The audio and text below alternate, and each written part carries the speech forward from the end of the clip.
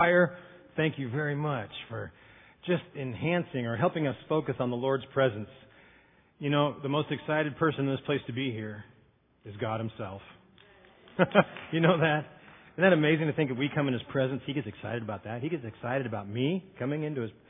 Oh, the Lord is honored by this today. Thank you, everybody. Well, we want to get right into it. We have communion still to share. Our kids are enjoying their pizza and their egg hunt, and we got a full plate. And hope you're ready to buckle in and have a great Easter time in God's Word with us in just a moment. And for today, you see the fingerprint in the universe. You know, the creation of God has the fingerprints of God on it. But God, and God who created us, sees our identity. The heavens see our unique identity. The heavens see my fingerprint that is like nobody else's. The fingerprint of God on my life. And many times when we're growing up as kids, we keep looking at the people we wish we were more like. Right? Peer pressure. We try to act like people so we can be accepted. And we're looking for an identity. And all the way along, heaven sees my identity and your identity. It's the way He created you. It's the experiences that He's seen you through, even before you knew Him. And if you don't know Him today, He's watching you. And He knows what's shaping you, even the painful things and the things that aren't of Him. But He sees the identity that He wants for you in the restoration and redemption of a relationship with Him. He wants you. Nothing has been done to you, or you have done nothing that makes Him not want you. And Palm Sunday that we celebrated last week with Jesus riding into town and what He pursued in the cross that led up to Easter Sunday and the resurrection was Him answering this question right here.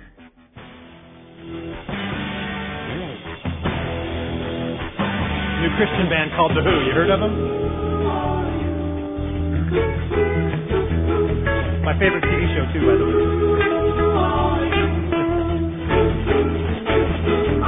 Tell me, who are you?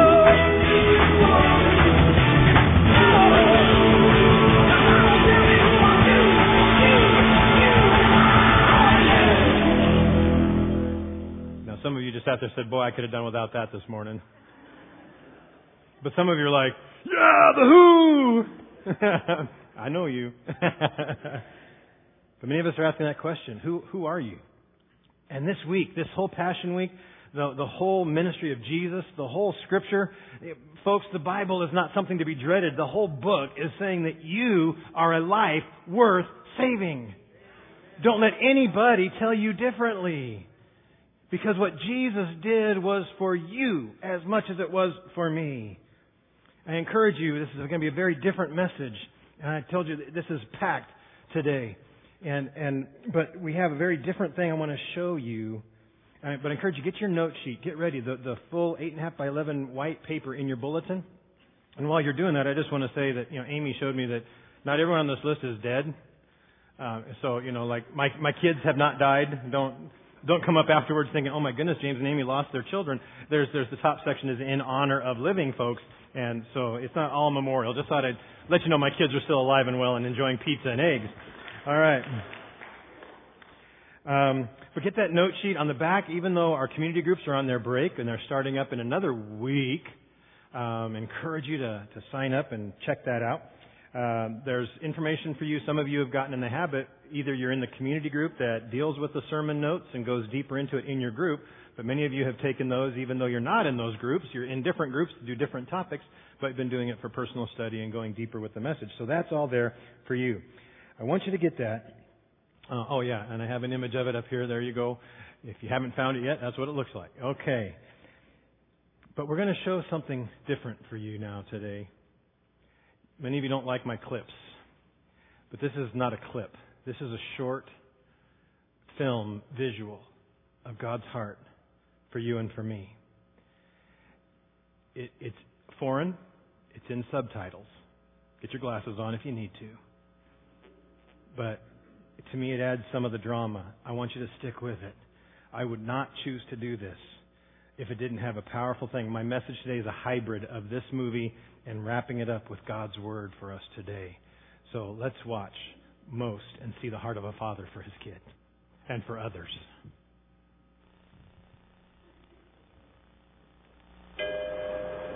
Upozorňujeme cestující.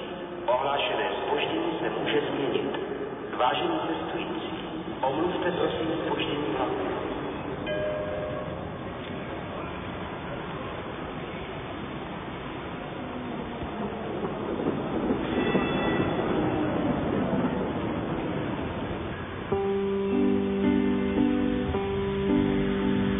Podívej, polárka. A která? Ta nejjasnější. Vždycky, když svítí, tak víš, že na tebe někdo myslí. Aha. A kdo na tebe myslí teď? Ty.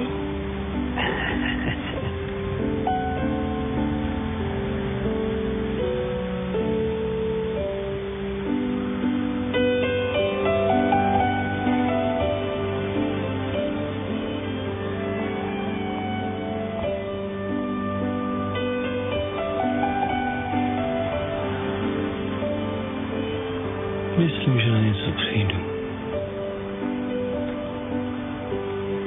Na něco přijdu, ale na co?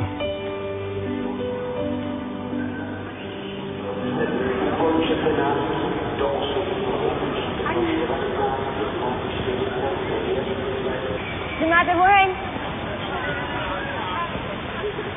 Oheň. Hm?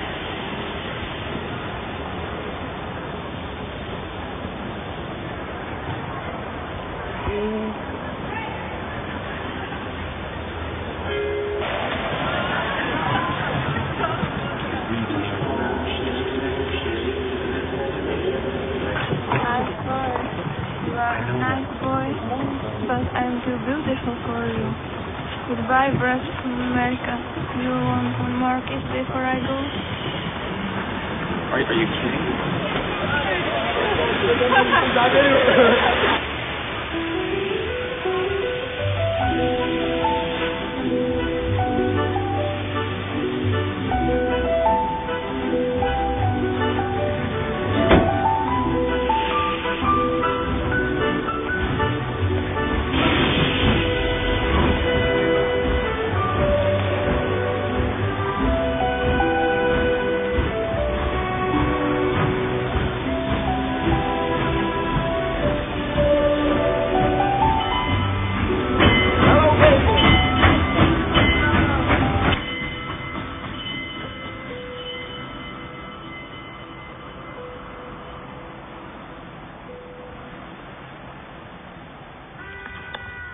Taky?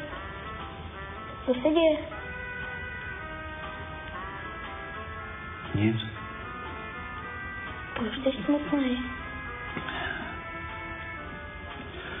Nevím. Vlastně jsem jen tak smutný, víš. Nemůžeš být jen tak smutný, musíš mít důvod. Jo? To je vtip? Vtip. Jaký z nich byl nejvtipnější? Ten druhý? První, ostatní se opečili. Ty jsi hlava. No počkej, pěkně. Tak. Hele, cívinku dáme na hlavu. A pěkně dobrou, jo?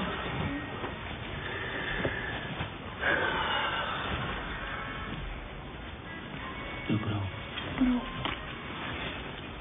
Ty. Tati, mohl bych jít s tebou zítra do práce? Na most? Ale na mostě je hrozná zima. Vezmeme horkou čokoládu.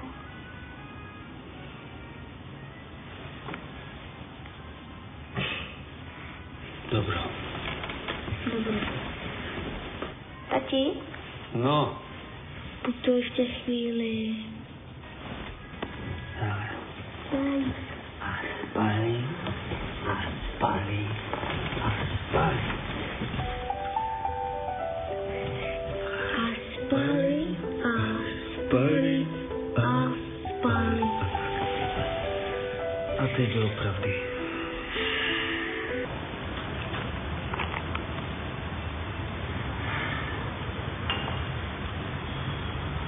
Co se něco stalo? Mně to můžeš říct. Ester, přestaň se mě pořád o něco ptát. A teď mě to můžeš říct. No tak se mě řícej všechno, víš? Nemůžu. Mě chybíš. Já jsem tady. Ty jsi prostě jiná, sestra. Neměla bys tolik přemýšlet. Ale nechtěla bys teďka s mnou někam jít. Já tady znám teďka takový dobrý nový místo. Všechno bude dobrý. Slibuji.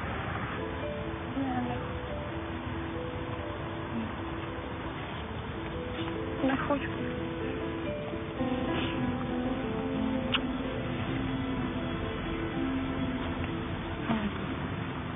Opatruj se.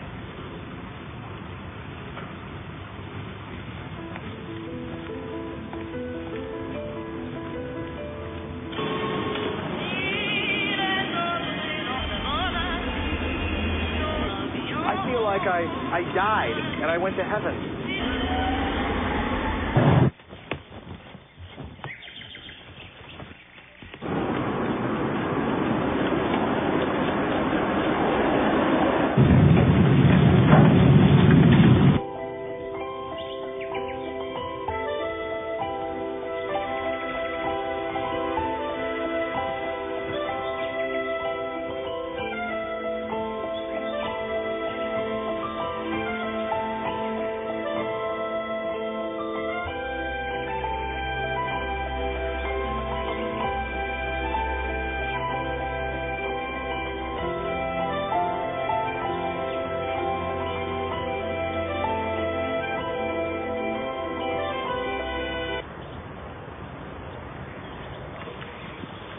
Za hodinu pojede vlak, jo. Za 30 minut pro tebe přijdu a půjdeme nahoru a budeme pouštět šoupátka, jo. Položíme most. No, mostem položíme most, jo? Jo! 30 minut sedět.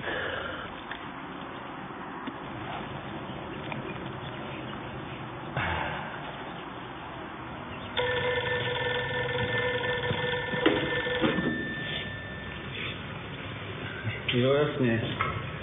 Už ho vidím, ten tvůj samovar. Jo? Ahoj.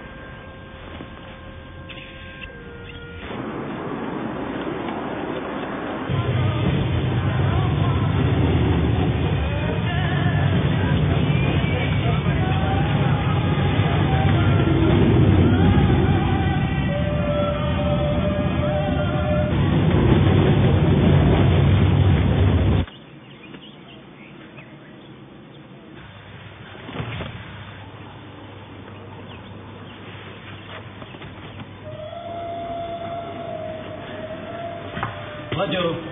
Láďo! Láďo!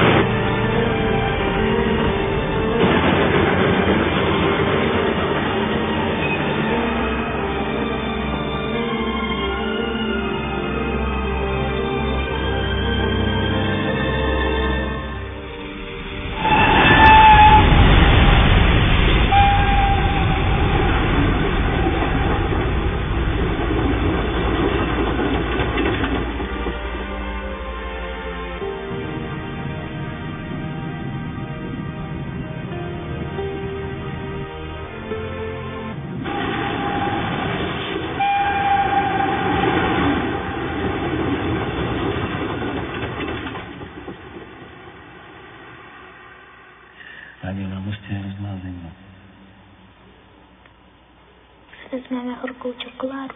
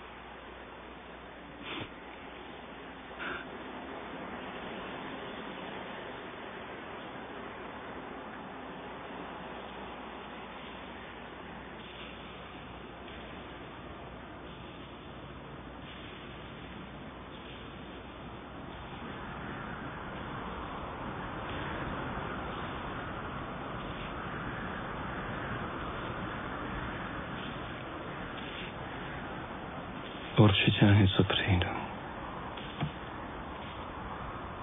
Jasně. Nové město. Nová práce.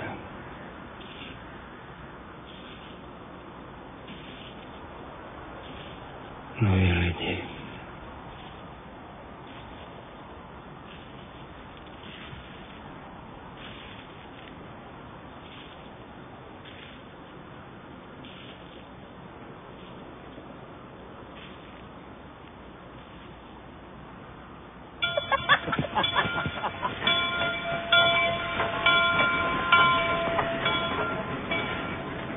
Nové sny.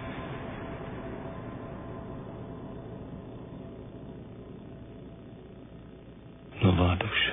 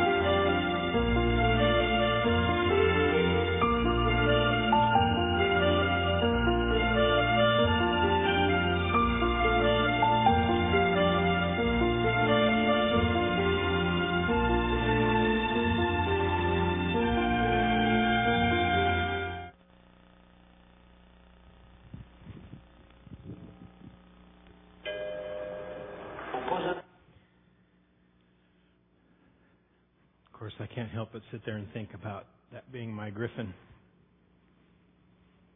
and having to make a choice like that over my son or a number of people. And this father's heart that in remembering and trying to think of something good that could come out of such a tragic loss. Remembering having seen the faces of everyone on the train and looking for something good. His son's life was lost to save.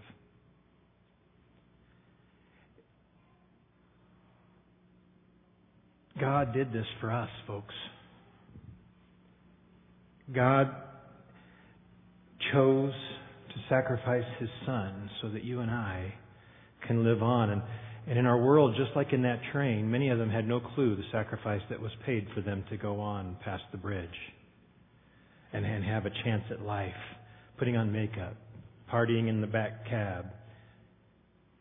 But one gal that was about to shoot up saw this man that she had seen with his son. I don't know what all she gathered, but she saw anguish.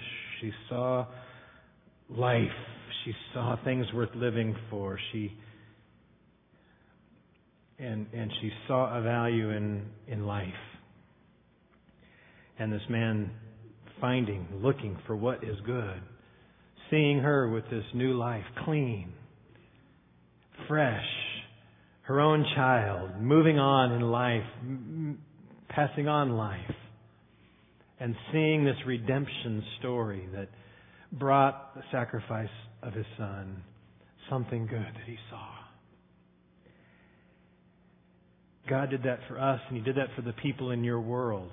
This is why last week when we were talking through our discipleship series, if you're a guest with us today or you haven't been with us, I want to remind our folks that this is why we have these bookmarks that we gave to you last week to write down the names of 5 people on your train, in your train car.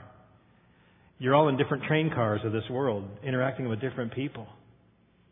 And it only takes one who looks out the window and sees what's been done for you to let them know and be praying. And I want to remind you to be praying for others. But for us here today, we want to get back into who are you? And God wants to tell each one of you that to Him you are a life worth saving. Because it's exactly what He did in the Passion story and in Christ. Here's a quick scriptural synopsis of why this situation came to be. In the movie, it was a human error. He was expecting the train later. He went and checked some other things in another room. It created a circumstance where his son was trying to help and fell in. And then he had to make the choice as a surprise clash of his life. But we're going to see that those things are a little different from the story God had for you and me in how He tells us how much even more worth it we are to Him. But here's the quick synopsis for us in your notes. We all came from the unavoidably common starting point. We cannot avoid the same starting point that all of mankind has had since the Adam and Eve story of the garden. Since the very first created humans chose a selfish path, putting them on a course of selfishness, birthing the sinful, self-directed nature in mankind. In Genesis, Scriptures tell us about the creation and everything was good and God walked with them, but there was this thing called the fall, and then a flood, and then bloodshed. Now, I know there was bloodshed before the flood, Cain and Abel. But God had created mankind. He walked with them, and man chose to be his own God and do his own thing and disobey God. And that was called the fall. And there was a serpent, Satan, coming to lie to them about God's command and convincing them that they could be their own God if they took of this tree. And they did. And of course, shortly thereafter, the self-centered nature of man became jealousy, and brother killed his own brother, shedding his blood. And man was inclined in their heart to be evil all the time. And in Genesis, God and evil cannot coexist, and man was so inclined and unsalvageable as those individuals that God brought a flood, but He called one family He saw redeemable out of that in the ark. And Noah and his family, when they came out of the ark, then God instituted bloodshed to sustain life. For in the creation, God said, every seed-bearing plant you have for food. And the animals were not afraid of mankind. They came up and came by Adam almost maybe in procession as he named all of them. There was no fear. And man was designed to eat the way Michelle eats. God created vegan world. He did. He said every seed-bearing plant, fruits, vegetables, all these things that are replenished in the garden without weeds. Guy said, amen. Without work or toil, it was all provided. And it was, but after the flood, when God said, I'm not going to destroy mankind like this again, but here's the covenant. There's going to be bloodshed. And it wasn't the covenant with Noah, but at this point it was, you will now eat animals, but you're not supposed to eat them with their blood in them. You must drain the blood. You must pour the blood out. It's going to be a mess for you to eat. And bloodshed, do not eat meat with its blood still in it. So kill, death, bloodshed, and live as a part of life. And we're all rooted out of this point. And then in Exodus it moved forward to the tabernacle as they're traveling and they're wandering, and they needed a place of worship and a place for the ark and a place to say that's where God dwells among His people. So it was a tabernacle of movable, packable, tent type things, and yet to enter in, no matter where it was, when it was set up to enter in, you must come in by the blood of bulls and lambs and goats and doves. And so bloodshed, not only a part of sustaining the physical life of mankind, but now a part of entering into the presence of God to worship Him. And then as Israel got established again in their homeland, the Old Covenant became the temple, no longer a tent that was movable, but glorious, beautiful temples. But bloodshed. You still must bring the sacrifice. You must bring your most perfect lamb from your herds, and they were selling them there at the temple so they could switch. They could say, well, that one's not good enough here, take this one and we'll take that one. And that's where some of the money changing and dishonesty started happening in the religious world, which happens today in many religious circles. And if you've been stung by that, I'm sorry. But bloodshed became a part of worship. This thing right here that we call a communion table would probably be where we would have to lay animals and sacrifice them and bleed out the blood and cut them into pieces and take branches and dip it in the blood and sprinkle it all over here and all around. And that would be an animal for every household in here. Can you imagine how much blood? Happy Easter, everybody. Isn't this joyful Easter? Hang on, because there's good news a-coming. But our world does not understand the good news because they don't want to hear the bad news. and this is the reality of our common, unavoidably common starting point. That we are fallen in the flesh and we have a sinful nature that looks out for ourselves first. Even in sometimes putting God and religion in the equation is one of our ways of packing our life to feel good about it and feel like we're okay. But God paid a price for something greater than that. And He has every right to call us to something greater than that. This is our unavoidably common start. And you know what? Boy, was God ever ticked. Was God ever ticked? Oh, He was upset with mankind.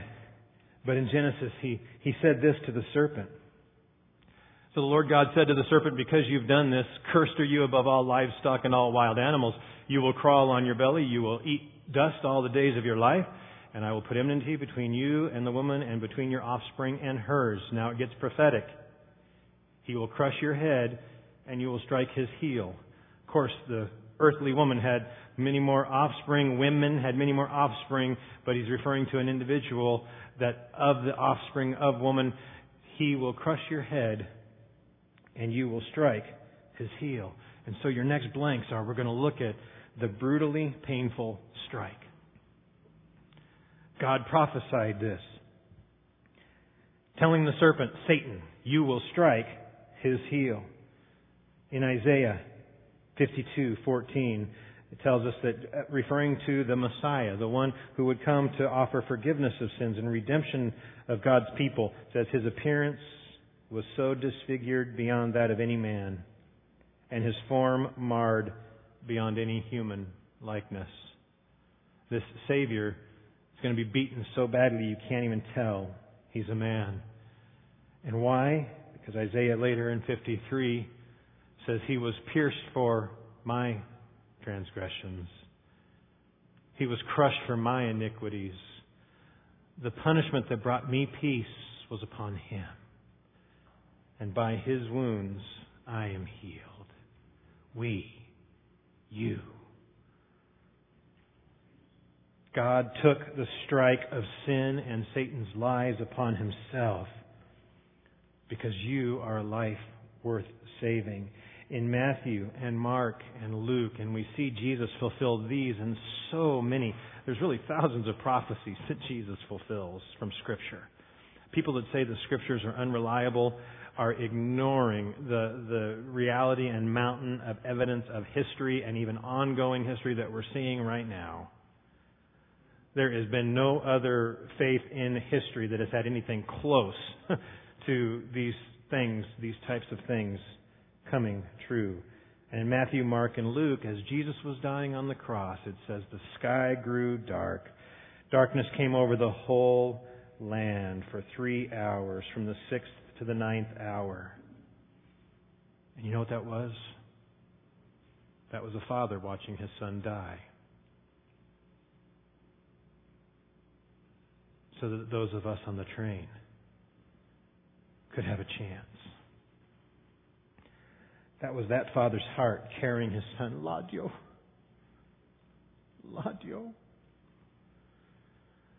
That was God watching his holy son who had done nothing wrong. And he's going, Jesus. Mary was sitting at the foot of the cross saying the same thing as the earthly mother, watching her earthly son die, and God was up in heaven and heavens turned dark to show his heart. Oh, my son. My son. It was a brutally painful strike.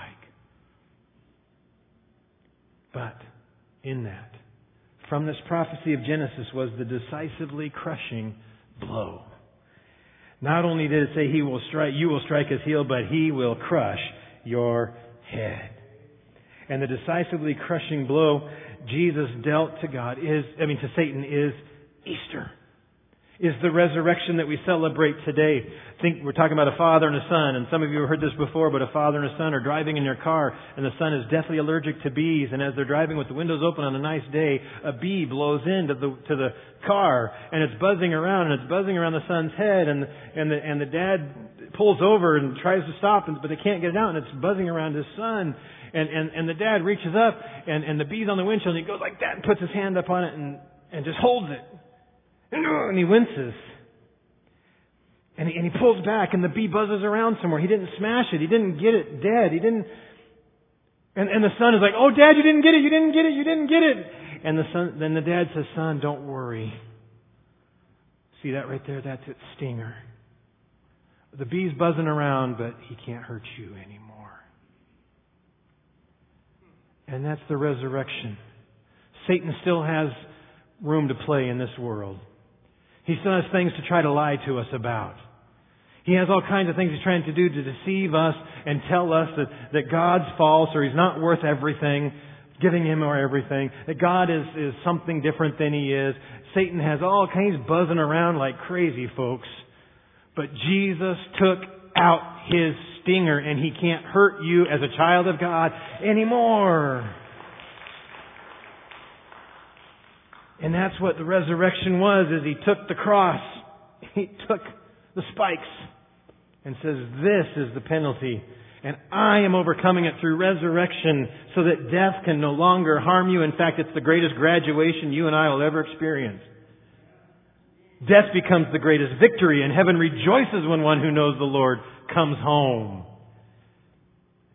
So Satan's power has been taken from him, but he's buzzing around. Any of you hear his buzz? Has he been buzzing around and making you react in fear? Duck when you don't need to? Do things that maybe you ought not do, but fear makes you think that's the only answer. Romans says this: we were therefore buried with him through baptism into death, in order that just as Christ was raised from the dead through the glory of the Father, we too may live a new life. If we've been united with Him like this in His death, we will certainly also be united with Him in His resurrection. For we know that our old self was crucified with Him so that the body of sin might be done away with, that we should no longer be slaves to sin. He took the sting. He took away the power of death. And then if we associate with Him and die to ourselves, and that's what baptism symbolizes, a dying to ourselves and that self-ownership and living for God, then we, associating with Him in His death, will be associated with Him in His resurrection and have a new life. Like that gal on the train. She could have died in the midst of getting ready to shoot up. But because of the sacrifice of the Son, she had opportunity to do something different with her life. And I don't know where you are today, but God sees you in whatever train car you're in, with whatever your addiction is, with whatever your struggle is. And He wants to tell you, you're worth more. You are worth my Son. Take advantage of this new opportunity that I have given you. Another quick illustration. I know the time. I hope that you were ready for Easter to be a good, solid time together. We want to have communion. But we gotta wrap this up completely. And many of you, none of you would remember the time of the plague, but many of you have heard of plagues. And I hear it was, I don't know if I got the facts right, and if this illustration is even totally, I think it's a true illustration that in order to find a cure, they actually got 10 strong horses. And they got a bucket of solution that was just filled with the plague, bacteria, virus, whatever. It was in this solution, and they swabbed the mouths and noses of these 10 horses to intentionally give them the plague. And of course, these strong horses started getting weaker and weaker and starting to lay down more. And one by one, these big, strong horses had turned down to nothing and were dying. And there was one horse left. And he was weak. And he was laying down. He could barely get up, barely breathing. But they were watching him. And he was lasting longer than the others. And one day his breathing was a little stronger than it was the day before. That hadn't happened with the others. And then the next day he was even stronger and eventually started standing again. And this horse overcame. It took it and it fought off that virus and overcame. And instead of taking this horse around and parading it around saying, this horse overcame, $5 you can come see it, $5 you can come see it, come on, circus sideshow. They took a sledgehammer, cracked him in the skull and drained his blood. That poor horse is like, thanks a lot, man, give me the plague, I almost die, I make it, and then you hit me in the head with a sledgehammer. But they drained the blood of an overcomer to create the anti-venom, the serum, what do they call it? Antidote? The antidote. That turned into a vaccine and a healing agent for all who were sick. And it took the blood of Jesus, the only overcomer of Satan, his lies, and his ultimate tool, death. This is why we come as Christians and we talk about drinking His blood. Symbolically. Eating His broken body for us. Because in believing and receiving that work that I would be dead in my plague without Him, thank God He is the overcomer. Thank God He took this death and shed His blood for me. And it is the antidote for me in my battle with sin and to have the life He created for me in the first place. That He came to give us life and give it to us to the fullest. And even more amazing for us today is that it wasn't this quick reaction on His part. It wasn't just as soon as we fell, God said, oh no, look what they did. We better come up with a plan. I mean, I made them to be righteous and in relationship with me, and look what they did. They chose their own way. What am I going to do? God is never surprised by anything. And in 1 Peter, listen to this. Even though that would be loving. Even though God would say, oh man, they're going on their own way, they're going to hurt themselves. Look at that, there's murder already. This is what they're doing to themselves. It would be loving for Him to say, oh, this is how we're going to save them. But this tells us it wasn't just when we fell. You know it was not with perishable things such as silver or gold that you were redeemed from the empty way of life handed down to you from your forefathers, but with the precious blood of Christ, a lamb without blemish or defect. He was chosen before the creation of the world, but was revealed in these last times for your sake. Through Him you believe in God, who raised Him from the dead and glorified Him, and so your faith and hope are in God. Jesus was the plan before the plan was needed. God wanted a relationship with those of us who would choose Him. And He knew. Now I gotta hope I'm a relatively selfless guy.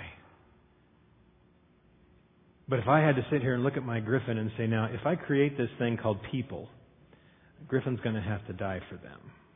I know. I just won't create them. But God said, no, there's something worth it, and it takes all this to be the proof in the pudding and show my love and the love that I want from them. So God planned it and designed it. And folks, God has always had the right to judge people because He's holy. We don't understand what that is. But in the virtue of Him being totally, purely, honestly, 100% holy, with no selfishness, no sin in His body, in His spiritual body, in His being, He had every right to judge anyone who's not. And that's all of us. Scripture said not one of us is righteous, but Christ. So He has had every right to judge us. But the cross made it personal. That man in that movie, in that illustration,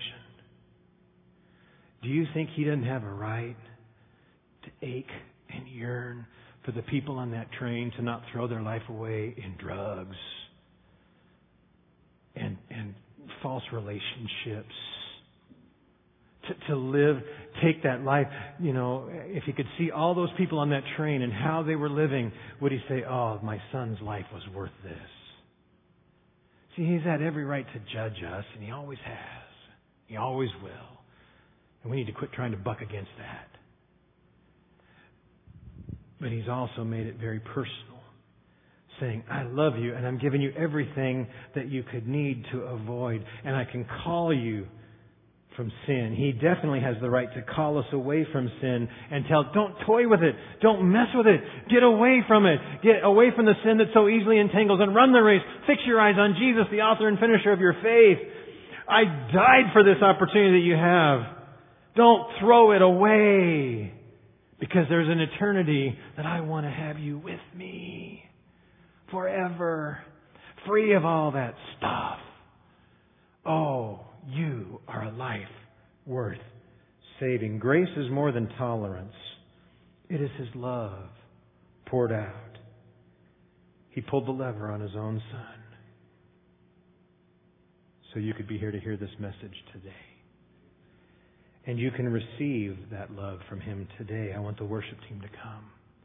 We're going to have an altar response, and then after that we'll go into our communion time. You can receive that love today. The good old song we sang, it has some new parts to it, and we sang it last week.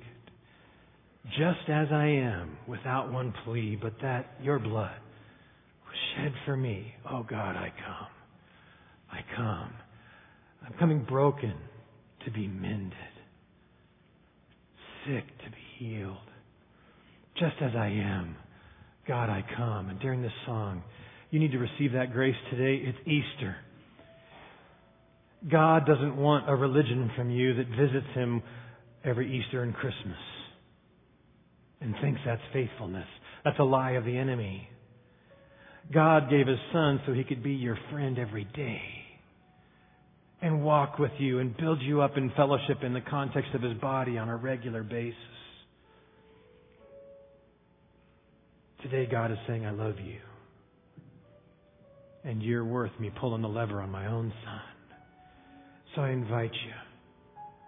Don't let Satan lie to you and make you afraid of what anybody thinks, because God knows where you are. He sees you through the window of your train car, and He's saying, oh, come on. Come to me just as you are. and we'll start a beautiful journey together. So during this song, Heavenly Father, while we sing this song, let each person know that they're not too filthy to come to you. They're not too anything to come to you. I pray in the name of Jesus, you bind the enemy and release someone, Father, to the ability to receive your grace and your love. That you can look at their life and say, oh, there's something good out of my son's death and resurrection. There's something good. And for each one to come forward, for each one to give their heart to you, you throw your arms up and go, yes, that's what it was for. So don't let Satan lie to you. Come and make God's heart happy to see you come and choose His life today. All you got to do is come and ask Him to forgive your sins, and He is faithful and just and will forgive you your sins and cleanse you from your unrighteousness. Heavenly Father, speak to each one as we sing.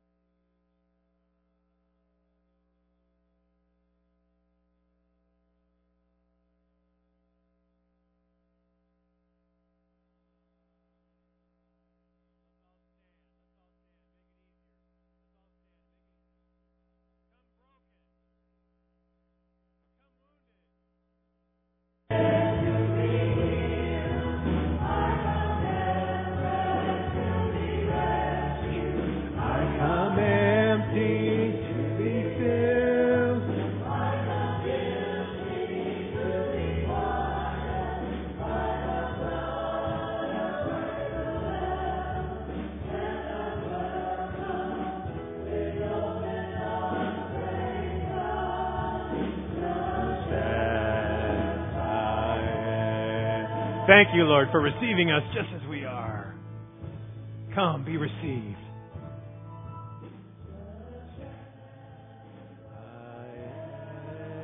I would be lost, but mercy and grace my freedom bought, and now to glory in your cross, O Lamb of God, I come.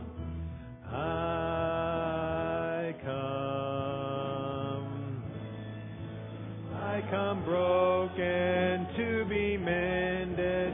I come wounded to be healed. I come desperate to be rescued. I come empty to be filled. I come guilty to be pardoned by the blood of Christ the Lamb, and I'm welcome.